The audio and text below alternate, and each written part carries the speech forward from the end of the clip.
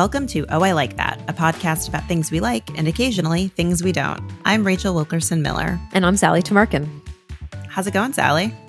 It's going well. I didn't think of anything I wanted to say. So all I have to do here is tell you that. How are you, Rachel? I'm pretty good. What's the vibe with you this morning or this afternoon? Sorry. The vibe is post Yom Kippur clarity, which I have some of right now. It'll last me like another 72 hours, and then Yom Kippur will come around next year and I'll be like, damn, like I really have to do this. I only hung on to my clarity for like 72 hours last time. It's a cycle that's entering its 43rd year.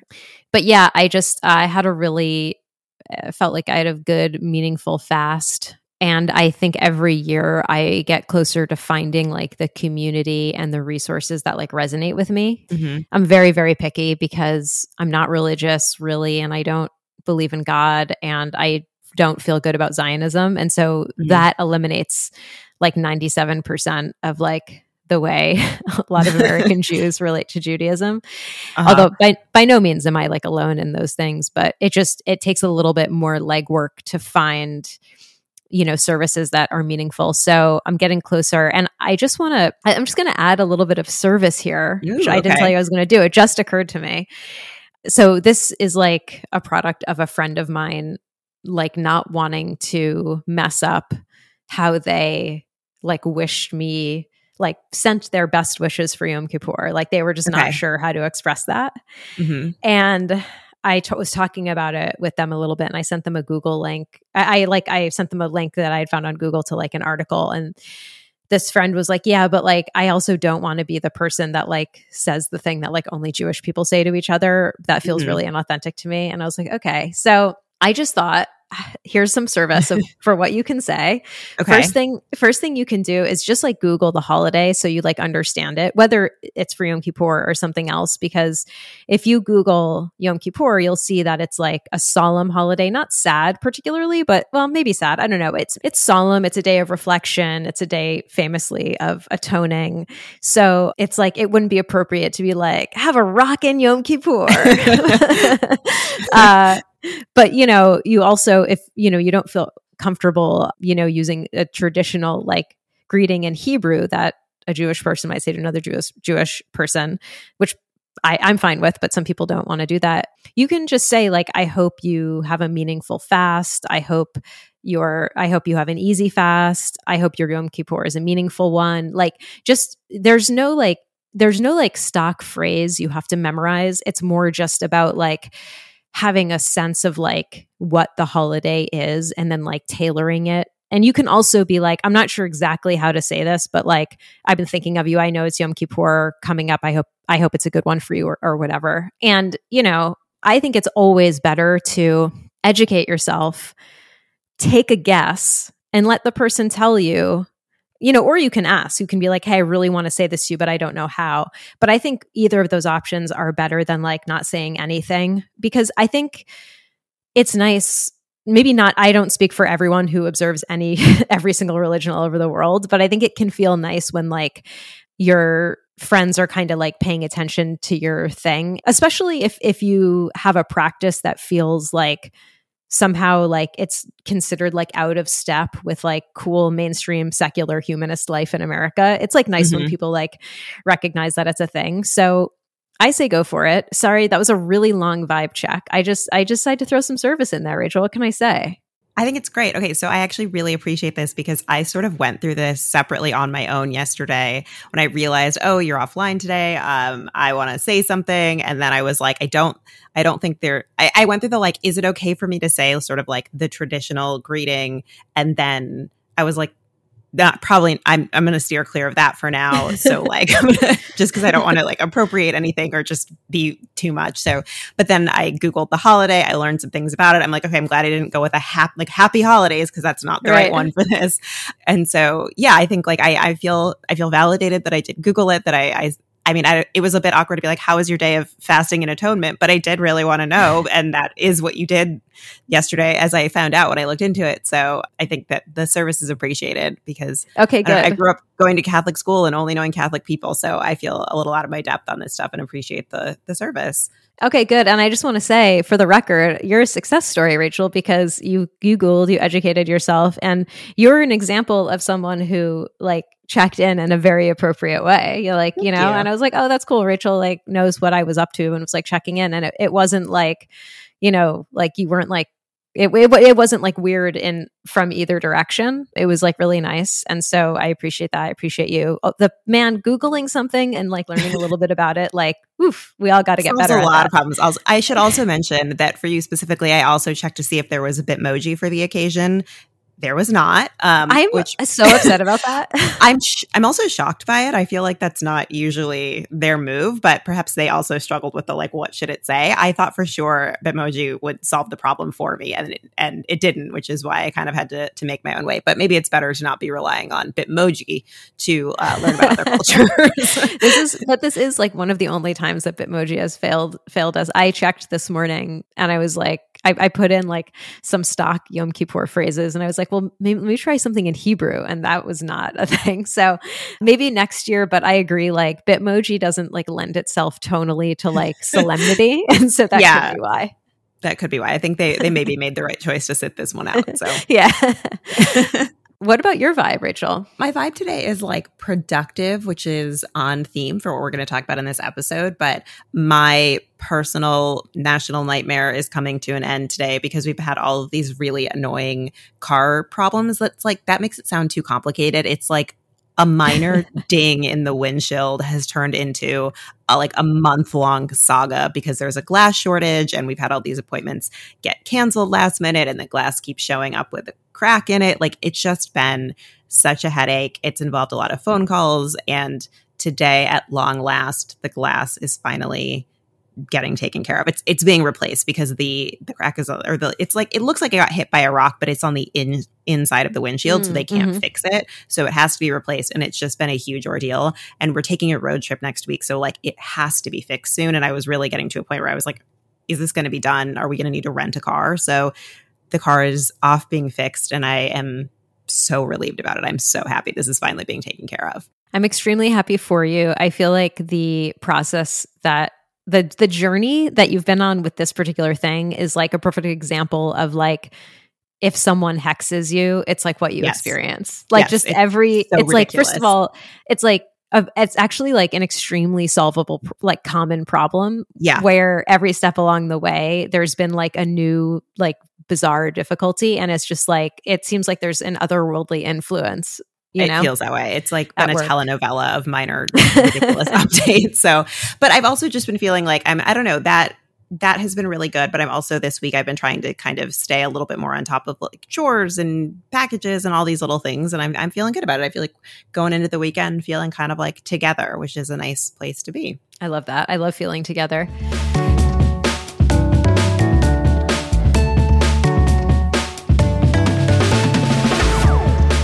What are we talking about today? All right, today the main topic is organization, and I guess productivity as a subset of that, because being organized can help you be more productive, but it doesn't have to be that. We're just talking about the ways that we stay organized, which, to be clear, is not in all aspects of our life. So I thought maybe to kick things off, we can kind of talk about how we approach organization, how we think about it, and then after that, we're going to dive into some of our best tips for being organized. So, Sally, what are your your grand unified theory on organization, if you have one?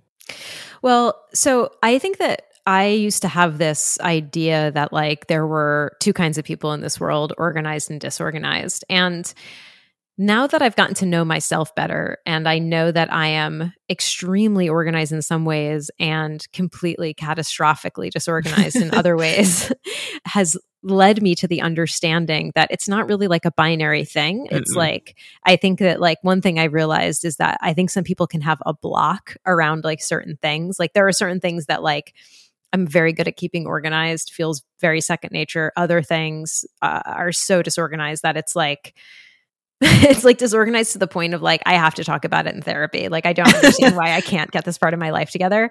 And that to me, like, of all of the like sort of mainstream narratives that we like unpack and deconstruct and throughout our lives, the binary of being an organized or disorganized person is probably one of the more like the more minor narratives to deconstruct.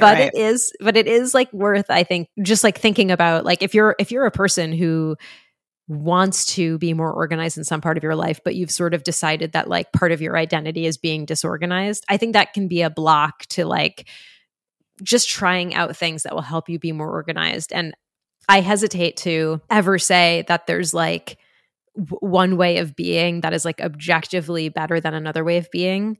Having said that, I think that it can be hard to be disorganized in a world that expects you to do things in a certain way, do things in a certain time frame, and so on. And so this is like me talking to me, giving myself a pep talk about like how I can actually get more organized if I want to.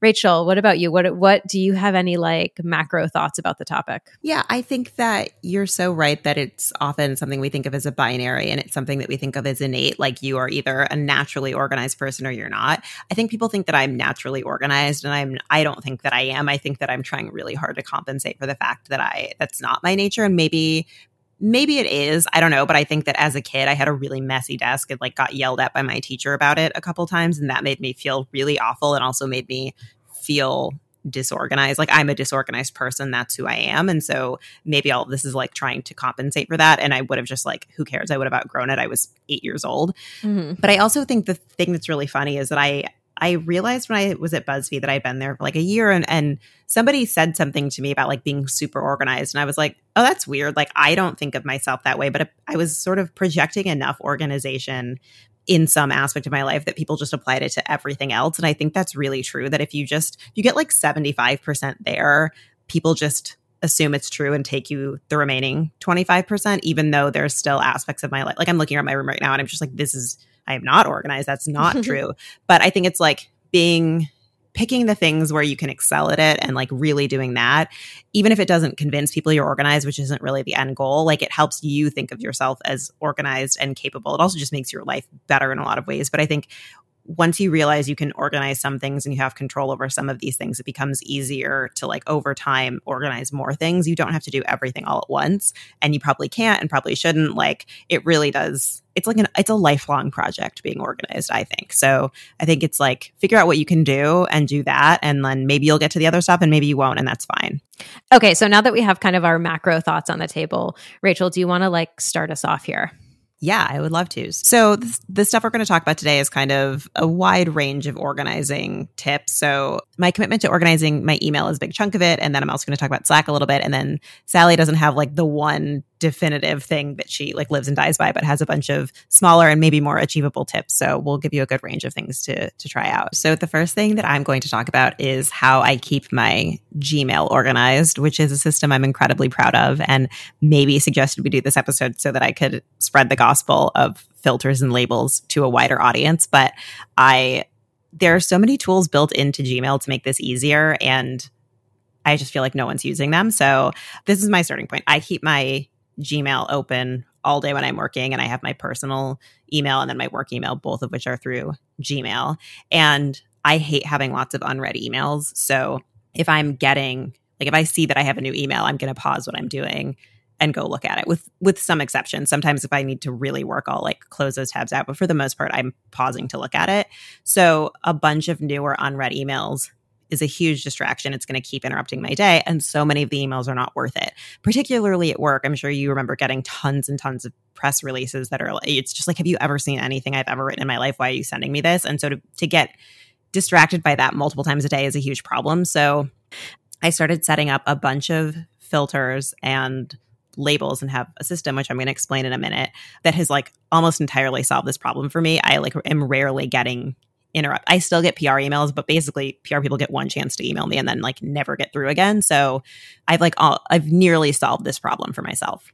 What you were saying about PR emails. So these are emails from people who have you don't know. These are people whose job it is to publicize a thing, and they email you. Sometimes it just says dear comma because they haven't like put your name in there, or sometimes someone else's name, and they want you to like cover their product like as a journalist. And 98% of the press releases I get are for someone are like nothing I would ever in a million years or lifetimes ever cover. Mm-mm. So the way that I dealt with this, and I think this will reveal a lot about like my personality when it comes to organizing, is I basically just like set up a really aggressive filter so that basically if I don't know who you are or haven't corresponded with you, I never see your email. Like now this became a problem in every job I've had because people who had never emailed me before, but say worked in the same company would email me and I just like wouldn't get it over and over and over. So, and I knew that, but I continued to use that system because for me, I was like, it's really important that I get organized in this one way. Of course, it made me extremely disorganized in other ways because people who I worked with would be like, I've emailed you 4 times. Why aren't you replying? So I say that as a just like that's like the on-ramp to the organizational system that you're about to share, which not only would it have solved my problem, I think it also would not have created the problem that might Yeah, okay, so tell us all about it, Rachel. It's funny because I think PR emails are kind of the way that I first discovered the system. Like I started doing it for PR emails and then it was so successful. I was like, I bet I could apply this to other things. And that was true. So I'm going to start with like a sort of basic explanation of how you can set this up in Gmail. So when you're reading a specific email, got it open, there's 3 little dots that appear above it. There's like there's a bunch of icons. You can mark it as spam, you can trash it, whatever. There's 3 little dots for more. And you want to go to that and click filter messages like these. And that brings up a window. And it sort of is creating a form for you to decide how you want to receive these emails in the future. So for example, every time I would get a press release that I didn't want, I would click filter emails like these. And sometimes it'll be sort of like pre-filled out. So it'll have like the from filled out or like the to filled out, whatever. It doesn't really matter because you can fill it in yourself, but it's with the press emails, it'll usually have the from filled out. So it will be from like, Sally at like Hot Topics PR or whatever, Hot Topics comms, I don't know. And so I would just go to that. I would say filter messages like these, anything from this PR person. So you'll like fill that out in the first screen, like from that person, and then click create filter. That will take you to a bunch of options of like what you want to be done to this email. So for PR, I would always choose skip the inbox, which means that you don't see it. Mark as read, so you never get a notification. And then I do apply the label. This is where you can create your own labels. So I have an email or a label that just PR pitches. So everything gets filed away to PR pitches, but they like remain in Gmail somewhere. So smart. So if once a week I want to go to that and just browse and see if there's anything good in there, or if I've accidentally applied this to somebody who I work with or whatever, or Gmail thinks that I meant that, I can go check it. Those emails aren't lost forever. So I can go check like once a week, once a month, and then just delete everything from it. Again, you never know. There might be the one gem. So it's not totally hiding them, but it means that I don't get interrupted. And so again, I have to do this every time a new PR person emails me, which is frequently. But then I go and I see, okay, this email inbox has 2,000 messages in it. So that's a lot of messages that I didn't see the first time around, especially because PR people are usually following up with you repeatedly. And so you don't see those anymore. They're just gone forever. So that was sort of my like entryway into, I can control what emails I see. And then I was like, I'm going to apply this to everything that I do. And it kind of grew from there. Yeah. I just want to say like for, if you're listening, you don't have a visual of this, but maybe we can like blur some things out and like gram some stuff just because like your inbox and your folders, like I just, in my notes, I wrote down a sight to behold because it looks not only really, really, really organized, but also very aesthetically pleasing. So I hope you're going to also like talk about that aspect of like getting organized. Yes, definitely. So when you set up a new label, it will typically just be like gray on gray, which is very ugly and not very fun. A thing that has helped me is to color, like Gmail lets you choose the color. And I've just leaned into that, choosing different colors again, because I want to, at a glance, be able to see these are the things that are the most important. You can put emojis in there, which make it more fun to look at. So I recommend doing stuff like that. So you can set up whatever labels that you want. Also, you can have labels without filters. So you can just label things a specific way if that's helpful for you. And I do that in some cases. But if there's a certain type of email that you're getting a lot, I think that setting up some kind of auto filter, even to just automatically apply the label, is really helpful because with PR, it was like, I want it marked as read. I want it hidden away from me. I actually don't want that for some emails. Like some I do want to see. I want them to be unread so that I don't miss them. So for those, I'm just going to maybe say, okay, any email with this subject line, apply the label like home/packages. And that's like, okay, I just want to see when we have a new package sent to us. And so I don't want that like archived or marked away, but I do want the label applied to it. So it looks nicer in my inbox and I can kind of just like take care of it as I see fit. The other thing that I've done is like, you can get super granular. You can kind of create labels for whatever reason you want. So you can create them as like sort of task signifiers. So I handle a bunch of freelancer paperwork through my role at Vice. And so I'm often it generates a ton of emails. So we send out a contract. When the freelancer signs it, I get an email. When it goes to somebody else who like signs it again to execute it, I get an email. But when the freelancer signs it, I don't actually need to see that. It doesn't really mean anything. I don't need it until it's been fully executed. So I have a filter set up so that with the specific subject line that the contract email is like, so-and-so has signed this thing. When I get that subject line, it marks it as read and applies like freelancers/contracts or whatever the label is. Great. I know it came in. I don't need to take any action. When the other email subject line comes through that's like, this is now signed and filed, it still applies the label, but it doesn't mark it as read. So then it's like, okay, now I'm going to make sure that I see this because I need to take action. And then from there, I have like additional little labels that are sent up as like, basically I can put like a red exclamation point on things that I need to. If I have an invoice that needs to be filed, I put on like invoice red exclamation point. And once I've submitted that and it's taken care of, I change it to invoice green check mark. So it's like, okay, now this has become a really helpful workflow, a labeling system that like Gmail doesn't really have that capability like built in. You kind of have to set it up for yourself, but it's so helpful. Like when I look at my inbox and I see, okay, a red exclamation point, I'm going to address that. And it's a way to do that without having to keep everything unread, which for me, like I simply can't have a bunch of unread emails. I would lose it. So it's become a really helpful workflow system. When I'm like, for me, it's really important to stay organized when people are needing to get paid. Like that's the most important part of my job. And so this kind of grew out of like, oh, how can I kind of hack the Gmail inbox to make sure people are getting paid on time and I'm not missing anything? It works great for that. But now I do it for everything. Like whenever I get a ton of newsletters, I love them. I don't need all of them to be like showing as an unread email, but I apply the label newsletters and then I can just go check that list later and be like, okay, great. I have like a bunch of newsletters I want to read, but I'm not getting essentially pinged and interrupted 30 times a day for these newsletters, which can wait until I have time to read them.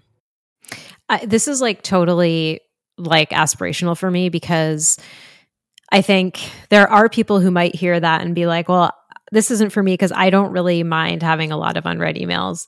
I am listening to you and being like, I relate because I also don't like having a lot of unread emails, but I deal with them as I get them, which I know for a fact is not a good strategy for me. Like it interrupts my workflow. It makes me have to focus on things that I don't want to focus on, or it makes me break my focus to like deal with some unimportant email or whatever.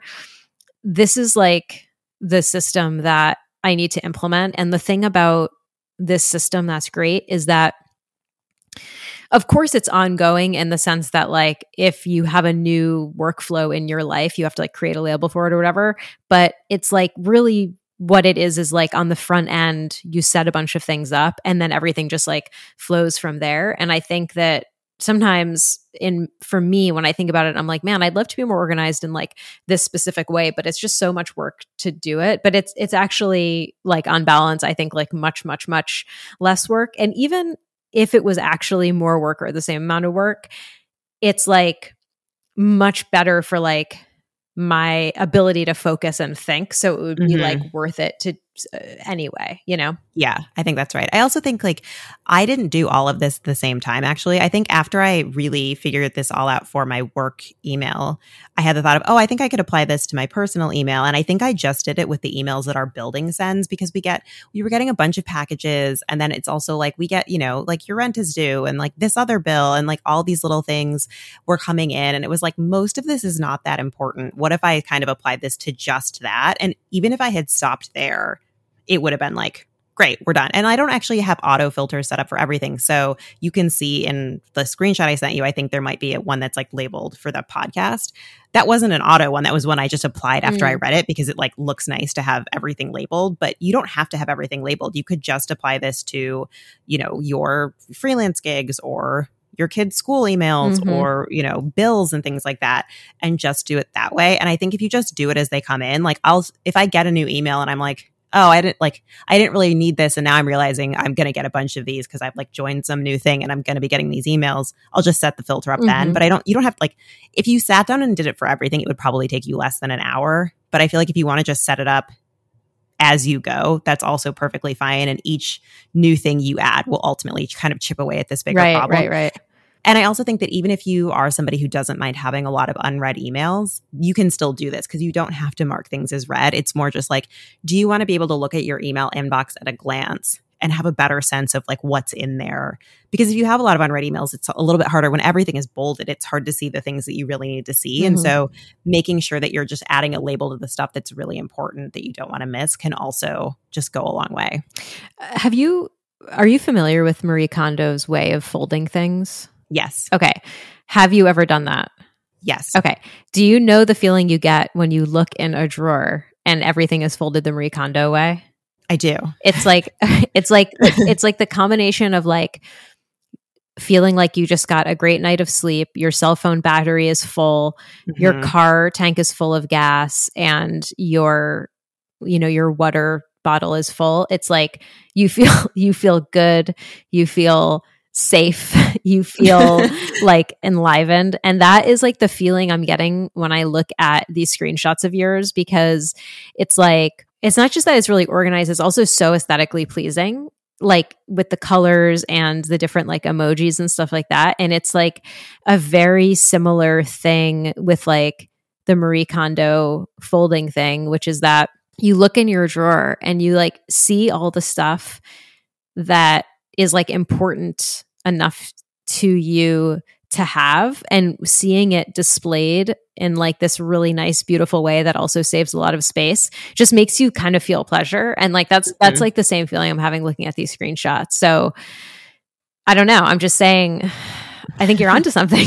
Thank you. I think that's right. And I think also once you get to a critical mass of setting something like this up, like once you've organized one of your drawers, you're like, what if I do another one? Or when you put things back in, you want those to match the rest of it. And I think once I got to a certain point, I was like, oh, I just want to have all of my stuff labeled because it's noticeable now when something isn't labeled. So some of my labels are like friends, and it's just like my emails from my friends. Like, do those need a label? No, but like it looks nice and it makes the whole thing look cohesive. So again, you don't have to go that far, but I think that it just makes my email inbox look nicer. And when it's something that, again, I'm going to be looking at multiple times a day and have open multiple times a day, it's like so nice to just have it look a way that feels aesthetically pleasing and really soothing, and also gives you that feeling of accomplishment. Like, oh, I organized something, which is worth its weight in gold. It so is. Yeah. Just that feeling alone is like everything.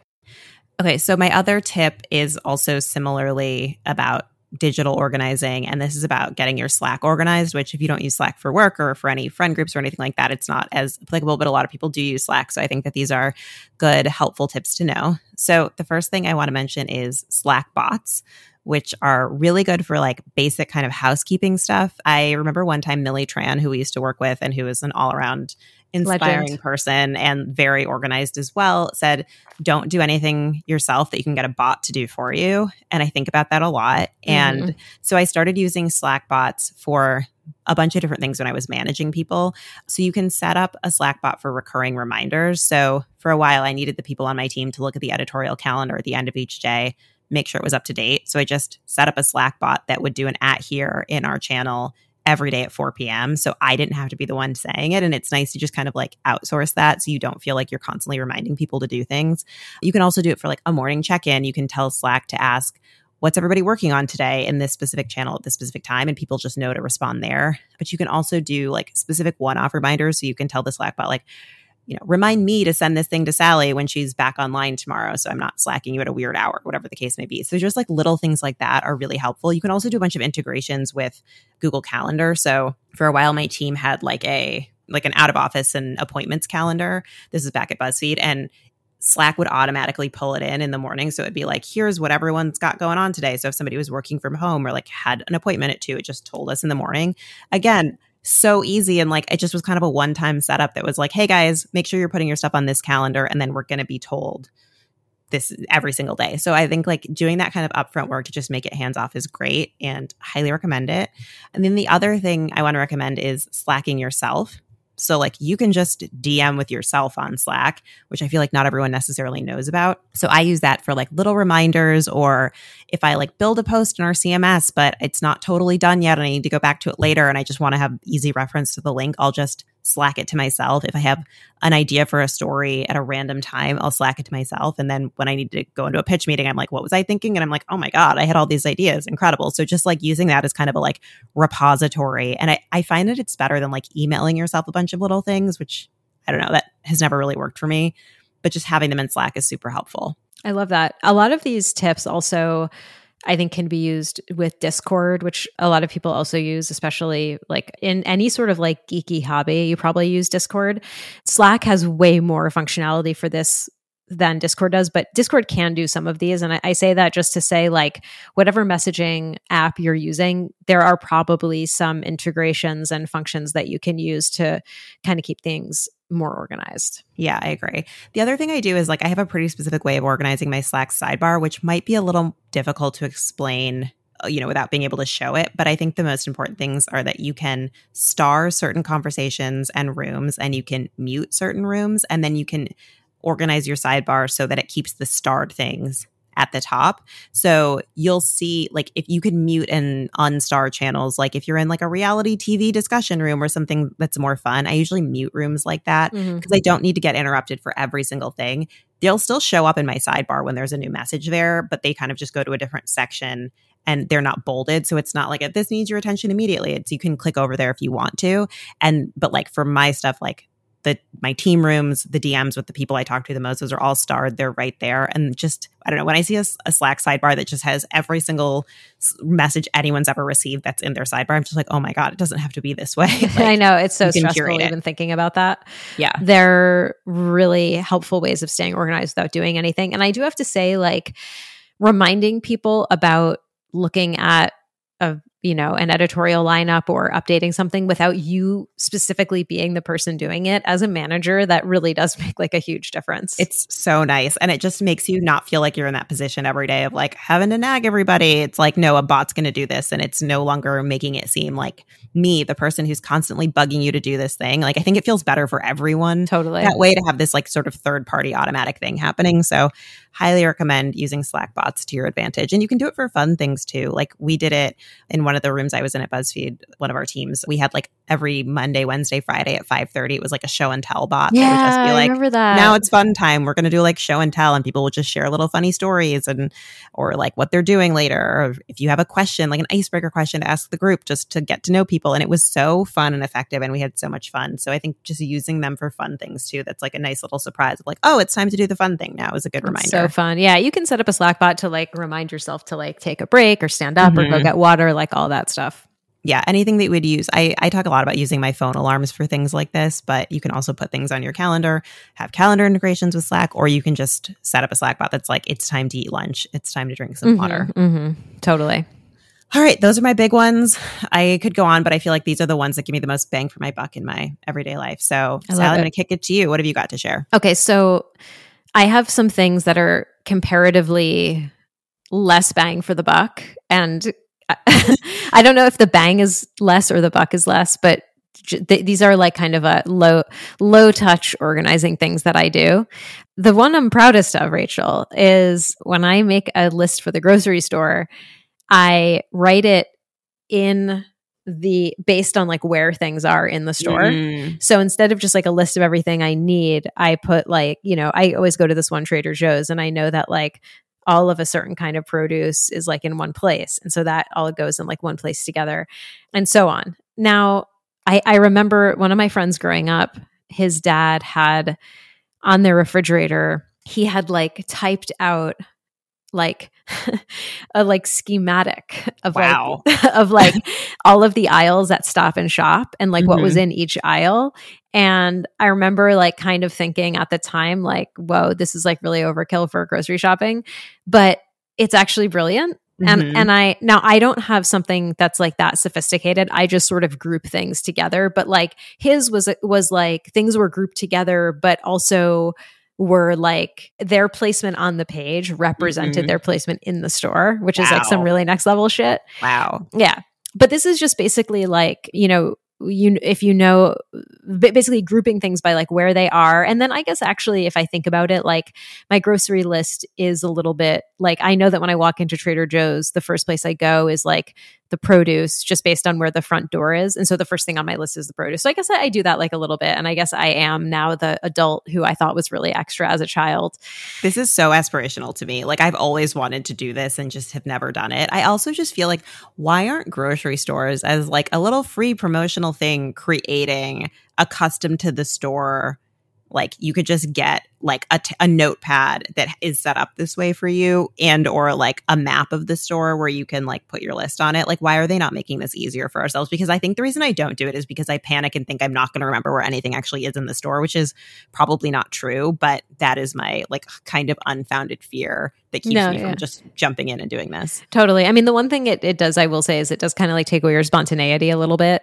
So if you have like any like emergent like ideas in the grocery store and that's how you shop, like maybe this isn't the best for that.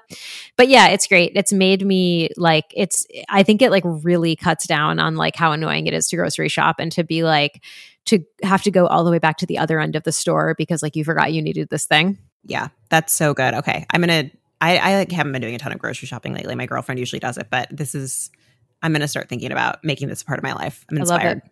Okay, so that's one thing. And then another thing I recently got was it's called a visual thinking journal. And it's like, it's called Grids and Guides. And I don't know if you can see, Rachel, if I like hold it up, you can see like, okay, one page that has like grids but then there's like also dots. And then there's some pages that have like triangles and kind of weird shapes. And it's basically meant for like, if you want to write down your thoughts in a way that is not just sort of linear or like narrative, but you sort of want to capture ideas and how you write them down in like physically in space is like important to that. And then also lots of like lines if you want to like have things be straight and stuff.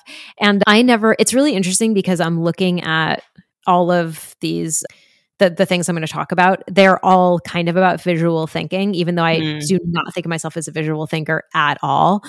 So I don't know what to make of that. But I will say that like with some things that I'm working on, particularly with like writing and editing, where I'm thinking a lot about how something flows and what the structure is of something, having one long doc where it's just like everything is in there from top to bottom, it makes it hard for me after a certain point to like think through what I'm doing. Like I want to move things around, but everything is in this long list. And once you scroll down, you can no longer see what's above. And I find that with this visual thinking journal, it really helps me organize my thoughts and sort of be able to like move things around in space in a way that keeps my brain organized. And I kind of wish I had like discovered this like earlier in my career, because I think I would have had a lot easier time editing longer pieces if I had sometimes I want to print something out and cut a document into paragraphs so I can just like move them around, and that it helps you do that kind of a thing. So that's like kind of a way I keep my thoughts organized.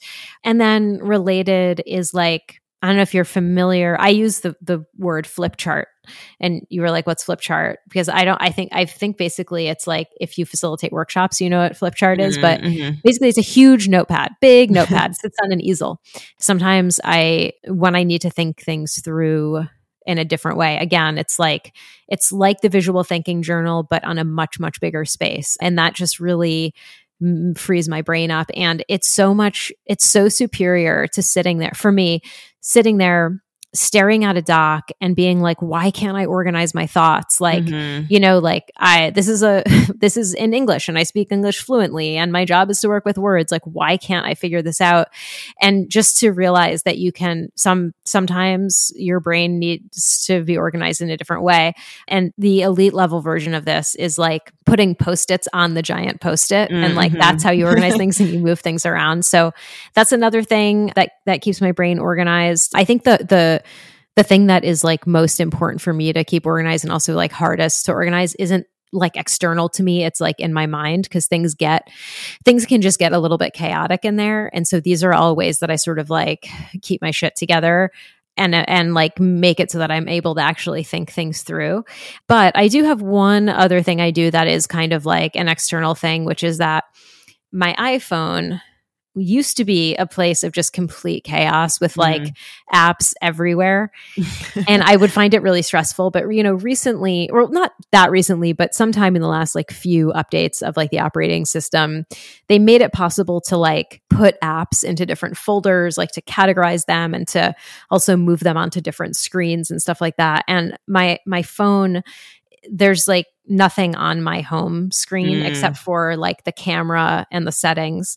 And then everything else is in folders elsewhere. And it's nice to look at something that's not cluttered. And then the other thing that I do, which I think it's like the fastest way to open an app, but maybe it just is for the way I use the phone. But I search for the app as opposed to like finding it and finding the folder it's in. Is that what you do, Rachel? I do a mix of both. Like I have more on my home screen and I have like muscle memory for those things, even within folders. I'm just like, Google Drive is in this folder. It's like 2 strokes away. So for the things that are like the 20 apps I use the most, I don't, but everything else I search for. And I feel like it's another tip that like a recent update now, it's easier to search too. Like if 2 swipes and like then you're there. But even before I found it was really helpful. Like, I'm like an app I rarely use and I don't even know if I still have it. I'm searching for it. Yeah, exactly. That's what I do. And that has like definitely made me feel less like, I just remember like early on when there was like kind of a period of time where like there were way, way, way more apps, but it was before you could like really organize them, as before there were folders. I would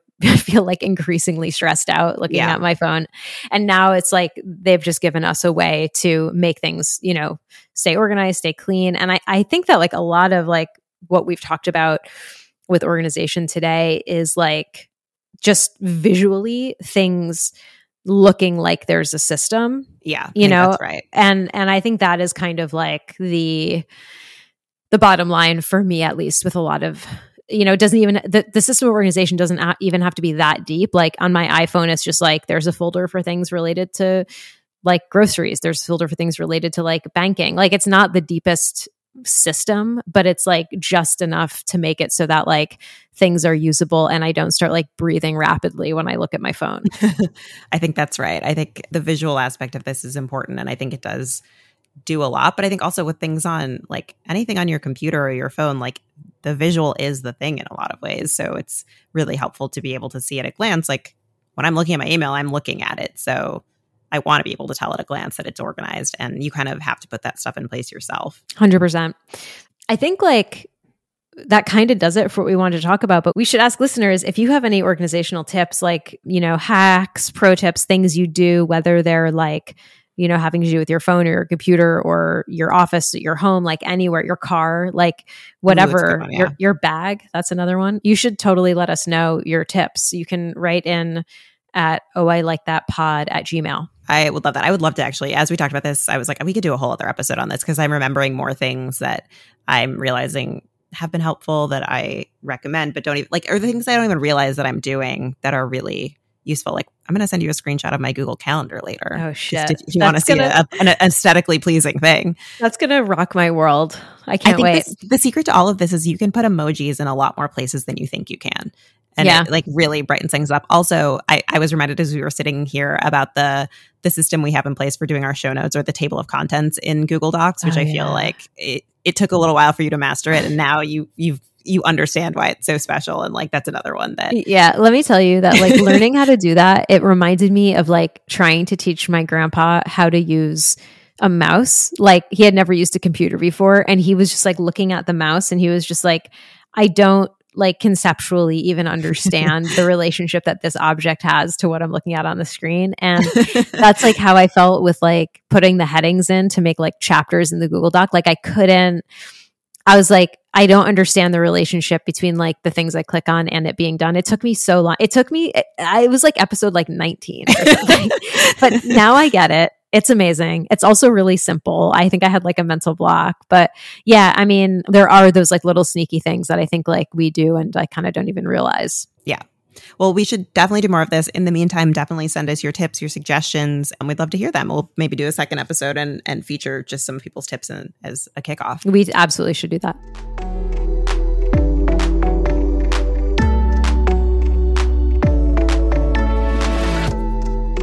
All right, Sally, do you have a nice thing to end on today? I do. I just want to mention, I've been rewatching The Good Place, which when I first watched it, I really liked the first season. And then for the rest of it, I was like, whatever, it's cute. I really lost interest. I didn't even watch the fourth season. But I'm revisiting it and it feels very relevant for the pandemic. And the reason is that like what the show is about, without really like spoiling anything, is really about like what it means to be a good person. And the show like grapples with this in lots of different ways, sometimes in a more serious way, other times in like a light, funny way. But one of the phrases that comes up again and again is the idea of what we owe to each other.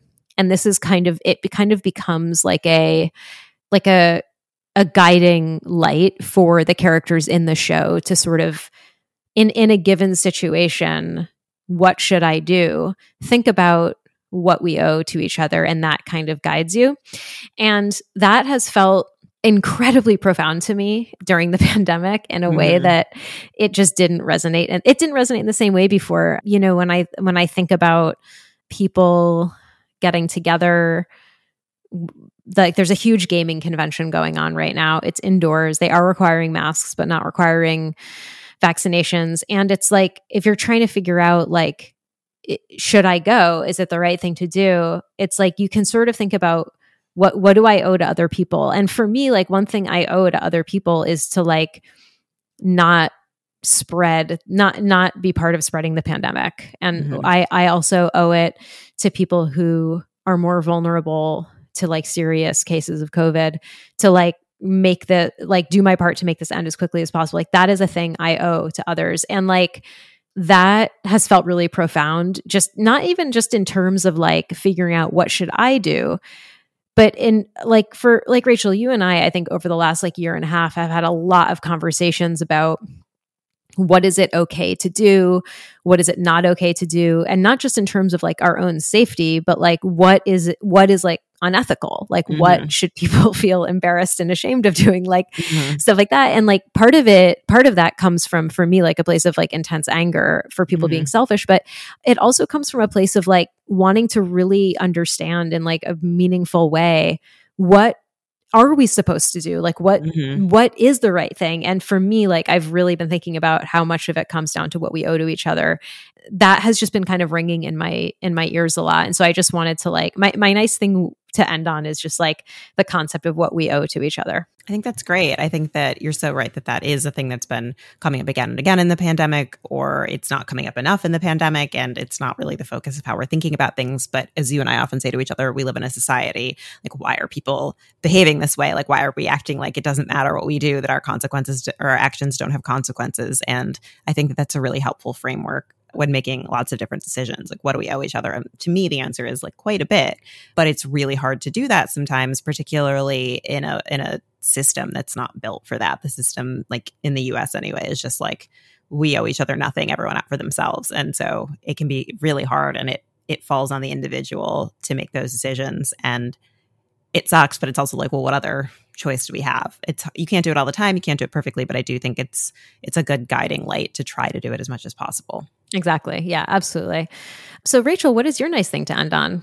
My nice thing to end on is Lil Nas X, who dropped a new video this morning, as we were discussing a little bit, because I woke up and saw that and was like, well, this is amazing. This could have also been my vibe check. The vibe is Lil Nas X. It's this new video that it's got two themes. One is gay football and the other is Brokeback Mountain. And it's a great song. I love him. I think he's so great. He's so young and fun and gay and Black unapologetically. And there's so much joy in everything he does. And I'm just so excited that there's a new video out and it looks great. You texted me and you were like, if you can watch this before we record, I'm going to talk about it. And I watched it. And then we had an effusive conversation back and forth because it's so fucking good. I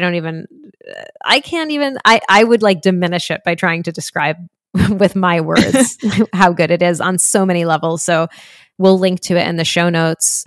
We'll also link to a really great New York Times Magazine profile of Lil Nas X. It was written at the beginning of the summer by Jasmine Hughes, which, if you're not really familiar with him, is a really good introduction to who he is, what he's about, how he became famous, why his music matters. And it's also very effusive. I think that it was on the cover of the magazine that weekend. And I think it was Hot Boy Summer was the headline on the cover. And I just feel like that's the spirit of this piece. That's the spirit of his music. And even though the hot girl in Hot Boy Summer is A, now ending, and B, kind of was cut short, I think that he still brings that joy and that sense of excitement and just being young and hot. I think there's just something fun about watching somebody be look at me, I'm young and I'm hot, and I'm going to live my best life. That is just really energizing and exciting to see. Yeah, his sense of self is speaking of things that are aspirational. Jesus Christ. Yeah, yeah, I mean, definitely watch the video. The profile, I usually don't like celebrity profiles because I find them to be usually really weirdly phawning. And also someone is always she's petite. They're weirdly, they're describing their physicality in a weird objectifying way. And they just they don't really offer anything. And I think this profile offers everything. It's so good. It's the opposite of every bad profile. It's you really get a sense of him as a person and as a celebrity. And it's just really good. It's really worth reading. Amazing. Well, I think that does it for us today. It does do it. Thank you for listening to this episode of Oh, I Like That. Please rate us and review us wherever you listen to podcasts. You can also follow us on Twitter at Oh, I Like That Pod, or email us at ohilikeThatPod@gmail.com. You can follow the two of us on Twitter. I'm _WREM and Sally is at Sally T.